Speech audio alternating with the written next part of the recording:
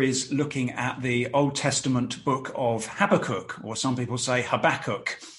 You can decide which you prefer. And please do turn it up in your Bibles. It's not the easiest book to find because it's quite short and it's buried amongst those other short Old Testament prophetic books near the end of the Old Testament. So the easiest way to get it is to start at the end of the Old Testament with Malachi and work backwards. And it's about 5 books from the end of the Old Testament.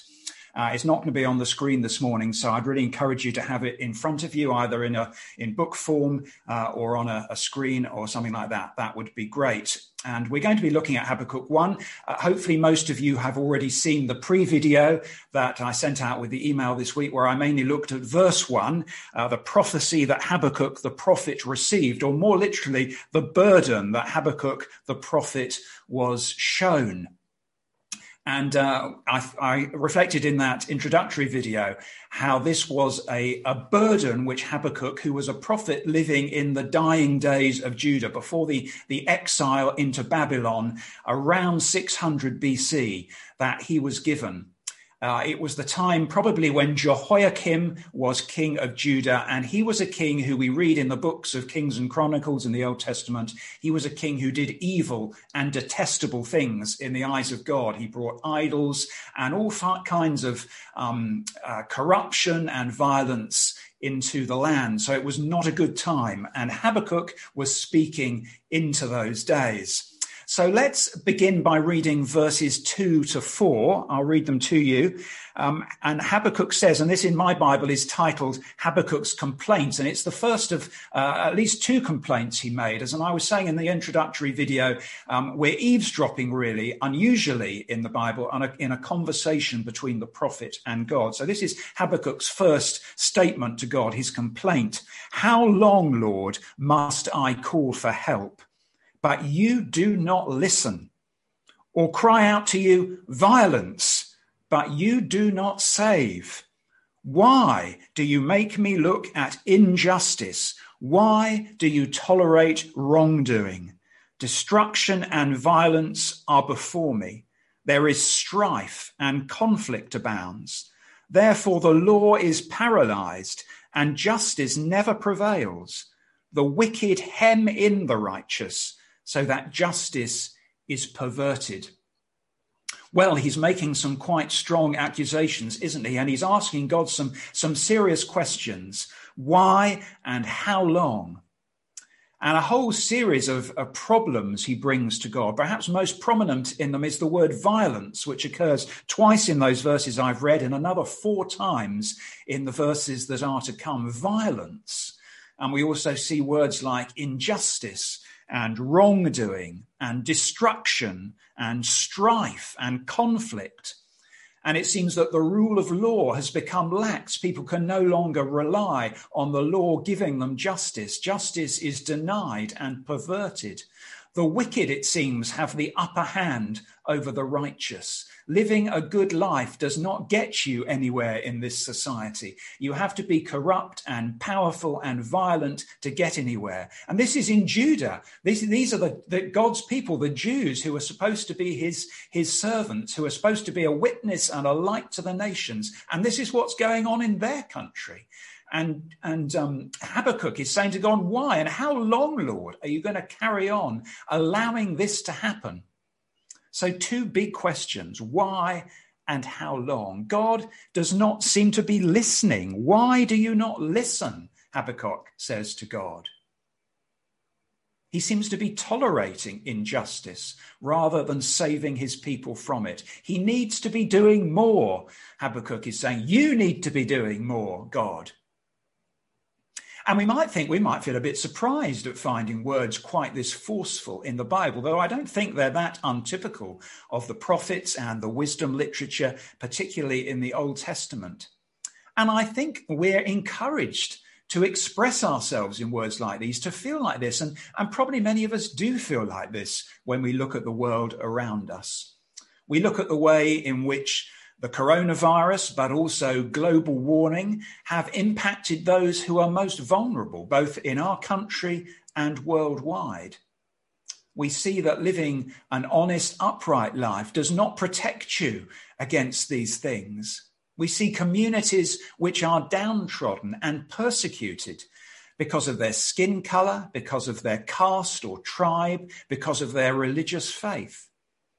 We see people, mainly women and children, although not only them, subjected to violence and abuse, even in their own homes where they should be safest. And as we look around our world, as we read our newspapers and look at the internet, surely it's only natural that we, like Habakkuk, should cry out to God, why? How long, Lord, are you going to allow this to happen? Now, let me sort of digress slightly for a moment and talk about the word spirituality. Now, the word spirituality is used a lot nowadays. If you try Googling it, don't do it now, but you can try it later, you'll probably come up with images of, piles of pebbles on a beach somewhere or next to a lake, all looking very peaceful, and perhaps a person sitting preferably cross-legged with their arms gently extended, maybe in front of a pile of said pebbles or something else equally relaxing. And spirituality, we are led to understand, means getting in touch with ourselves, relaxing, in some ways cutting ourselves off with everything that's going on around us. And there is a time and a place for all that sort of stuff. I'm a great believer in getting into the countryside and getting a perspective on things, but that's not really a biblical perspective on what spirituality is. Spirituality itself is not a word that we find in the Bible, but the Bible talks about the Holy Spirit.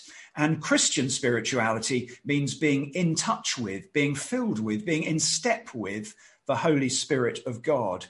And the Bible paints a picture for us of spiritual people as those who are in touch with God, who are in step with his Spirit, who are soaked in the scriptures which God has breathed out to us, who are enabled by the Spirit to communicate to God, even to communicate the kind of words that Habakkuk has been saying in this passage, which we might be saying, which we might think doesn't really chime with modern ideas of spirituality, having a rant at God.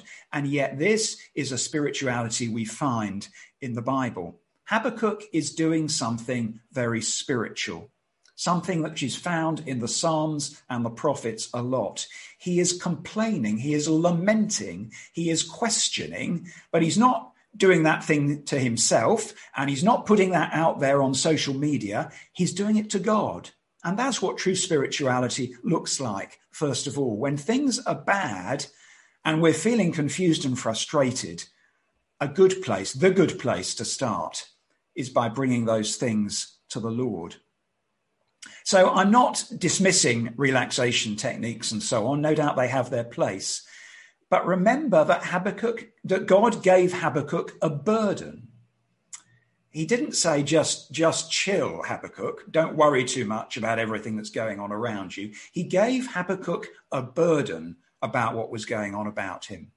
And the spiritual thing for Habakkuk to do was not to chill out and forget about that burden and forget all the injustice, but to engage with God about it.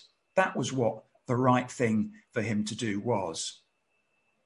And so I think the book of Habakkuk encourages us to ask ourselves, well, what burden is God giving us?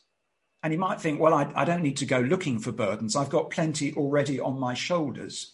And that may be true. And I'm sure all of us, of course, feel a sense of being burdened at the moment. But what are the things that God is placing on us, not just about ourselves, but around the world, about the world around us, that he wants us to feel a burden about, that he wants us to burn with indignation and frustration about? What are the pains and failings and injustices which make you angry, which make you want to scream to God, why? How long, Lord? And if you never pray that kind of prayer to God, I encourage you to do so, because it's a spiritual prayer to pray. What are we going to do with these burdens that we feel? Biblical spirituality means taking them to God and then waiting on God. Jesus, of course, famously said in Matthew chapter 13, to those who were feeling weary and burdened, he said, "Come to me, take my yoke upon you and learn from me. You will find rest for your souls, for my yoke is easy and my burden is light. And Jesus didn't say there's not going to be any burdens. He says, I'm going to help you bear your burdens. Not by ignoring them or bearing them or casting them off, but by allowing me to share that yoke with you. So Jesus too, in the New Testament, encourages us to talk to God, to bring our problems, our burdens, our frustrations to him with an expectation that he's going to do something about it, that he's going to help to bear those burdens and that he's able to transform. Now, before we go on in Habakkuk, I just want to say one other thing. Just to be clear, I hope there's no one in the congregation this morning who's affected by this, but I want to say it just in case there is. If you are someone who is experiencing violence or abuse yourself, perhaps within your own home, from somebody you know and is very close to you, the Bible and the book of Habakkuk is not telling you just to pray harder and to suffer in silence. The spiritual thing to do in that situation is to seek help. So I just want to clarify that. Habakkuk is talking about the bigger burdens of society, but if you are being subjected to domestic violence or abuse, please do not suffer in silence. Please talk to me or to Steph or to someone you trust, and please do find help. So let's move on now in Habakkuk, and let's look at the response which God gives Habakkuk, starting at verse 5 of Habakkuk 1.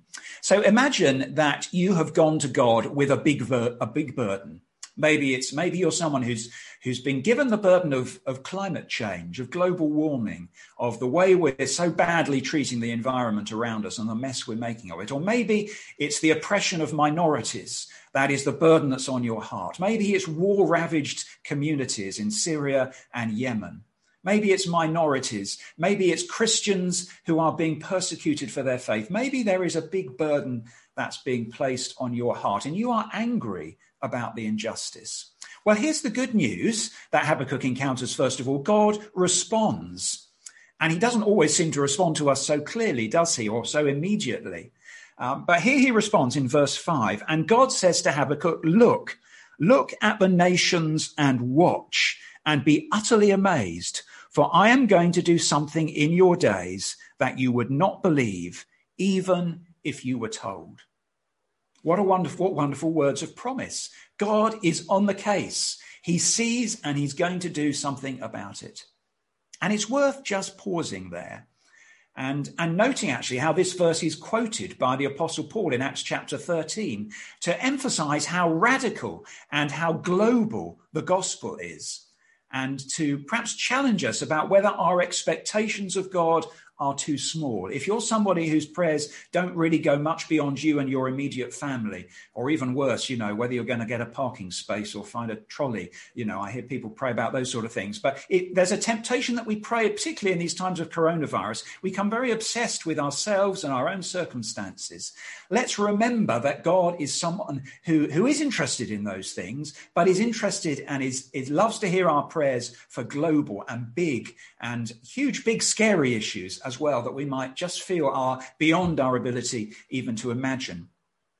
So that's the good news. But then God says something to Habakkuk very troubling. He says at the beginning of verse 6, I am raising up the Babylonians, the Chaldeans. Now, at the point in which he said this, the Babylonians were only just coming into prominence, but they were becoming the new superpower. And they were becoming the new superpower through brute force. And so that a parallel today might be to say, we cry to God for injustice in our world. And it's as if God's answer to us is, well, you're all going to be invaded by Xi Jinping's China. Or there's going to be a global pandemic or a cyber crisis or a wave of sickness, which is going to overwhelm your community. It's going to be something that just seems like the opposite of what Habakkuk would have expected or would have wanted to happen. And God doesn't even pretend it's going to be a nice experience. Let me read the rest of God's answer, starting from verse 6.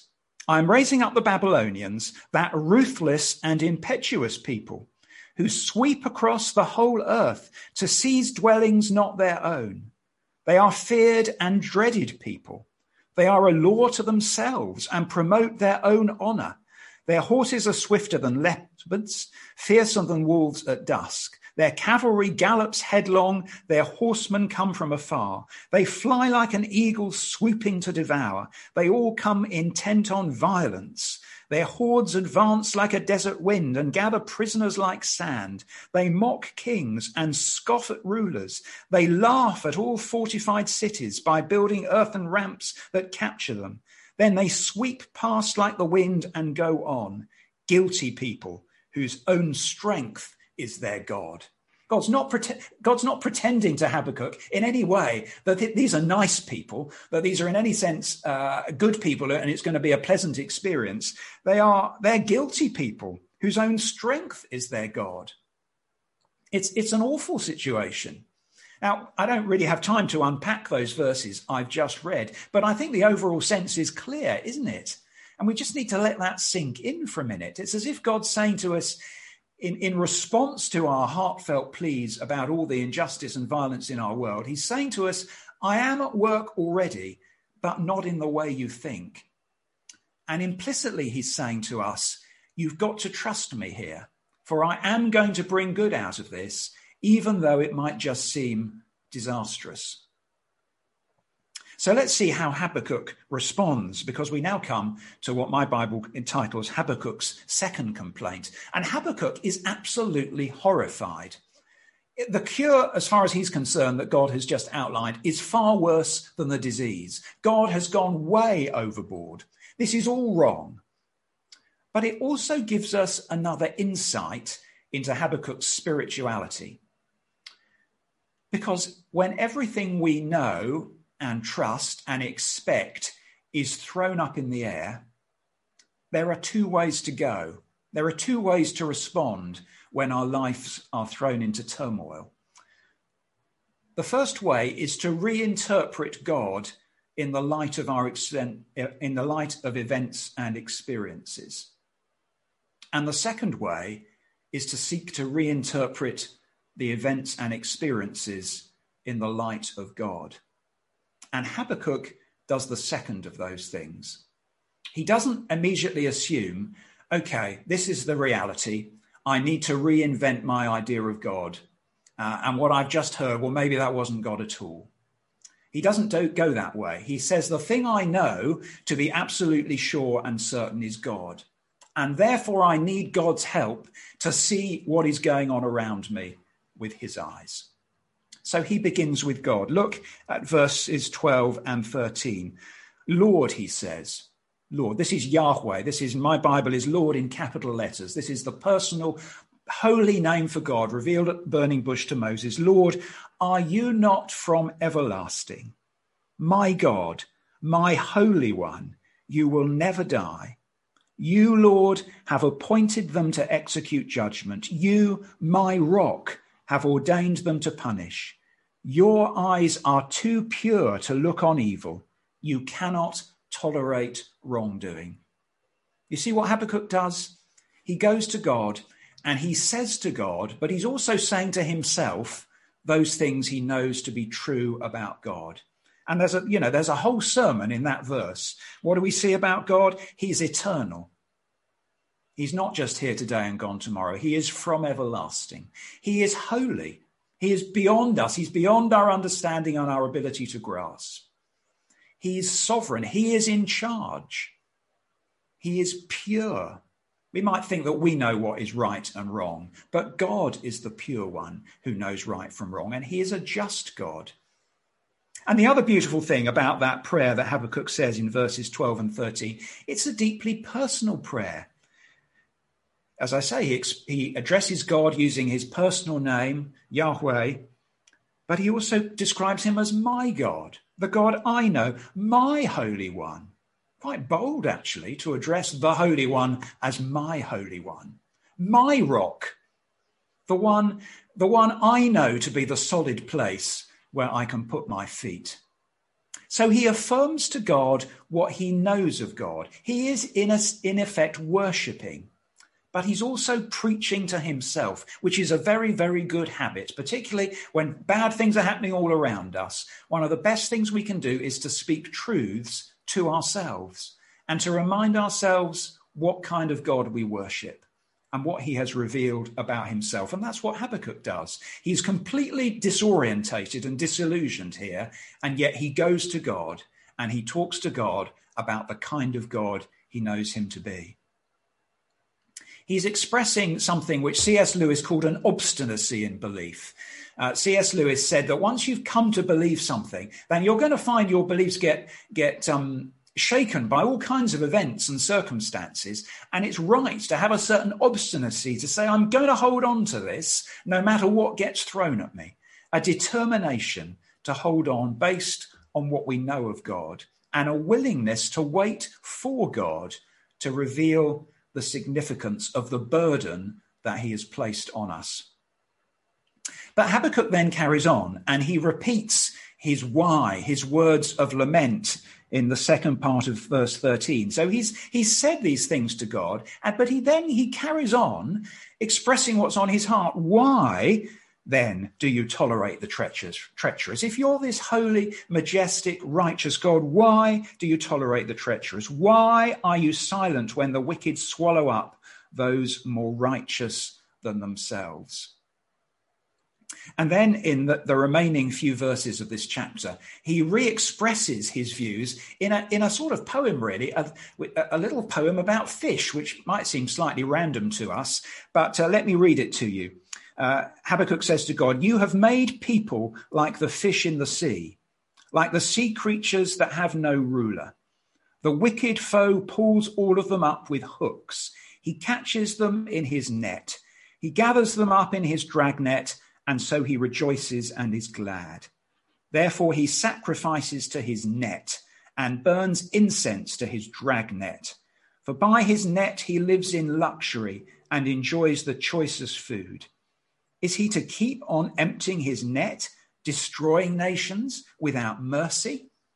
So Habakkuk's saying to God, it's as if we, your people, we're just like fish in the sea. We're defenseless. We're just waiting to be caught in nets and with hooks. And there's Babylon there with his great trawlers and fishing fleet, and he's just going to gobble us all up. And we just feel so helpless. And perhaps there's a slightly grisly sort of echo there of the way in which in those days when you captured prisoners in war, you'd put hooks through their lips and you'd drag them off, all sort of linked up together in a very unpleasant way. And Habakkuk is perhaps drawing on that imagery, saying we just feel like, Tiddler's in the sea and there's this great army and he's going to gobble us all up. And Lord, what are you going to do about it? And that's Habakkuk chapter 1. And we have to wait. We have to wait for more of God's answer. And we're looking forward to having Ewan Menzies with us next week, who's going to look at Habakkuk chapter 2. It's a good question as to whether the chapter breaks are in the right places here. By the way, the chapter breaks in the Bible are not original. They were put in the Middle Ages, so don't get too worried about where they are. But possibly 2 verse 1 should be in chapter 1. But I'm going to leave it with Ewan next week to talk about that as well. But except I'm just going to read it, and I'm going to suggest to us that for the next week, in a sense, we are to inhabit Habakkuk chapter 2, verse 1, which says, I, Habakkuk, will stand at my watch and station myself on the ramparts. I will look to see what he, that's God, will say to me, and what answer I am to give to this complaint. I'm going to wait now and see what God says and what God does, is what Habakkuk says. So we're going to have to do that for the next week, and perhaps, I'm afraid, for longer in respect of the burdens that God places on us. But just to conclude this morning, I want to suggest, I suppose, two themes that come out of this chapter. Firstly, the burdens that are laid upon us, the burdens we feel for what's going on around us, they may be God-given burdens. They may be things that God has placed on our hearts which he wants us to feel burdened with. not to feel completely overwhelmed with, and he wants to share those burdens with us as we're reminded of ourselves. But when we read the newspapers and we look on social media, we're supposed to feel a reaction. We're supposed to feel burdened by what's going on in the world. And we're supposed to beware quick, simple, cheap answers to it. We're supposed to wrestle and lament and talk to God about it. That might not seem like a good news message this morning, but I think that is the reality of what true biblical spirituality means. It means accepting that burden, accepting the burden God wants to share with us and wants us to share back with him. But the second lesson this morning, which I hope is a more positive lesson, is that true spirituality is God-focused.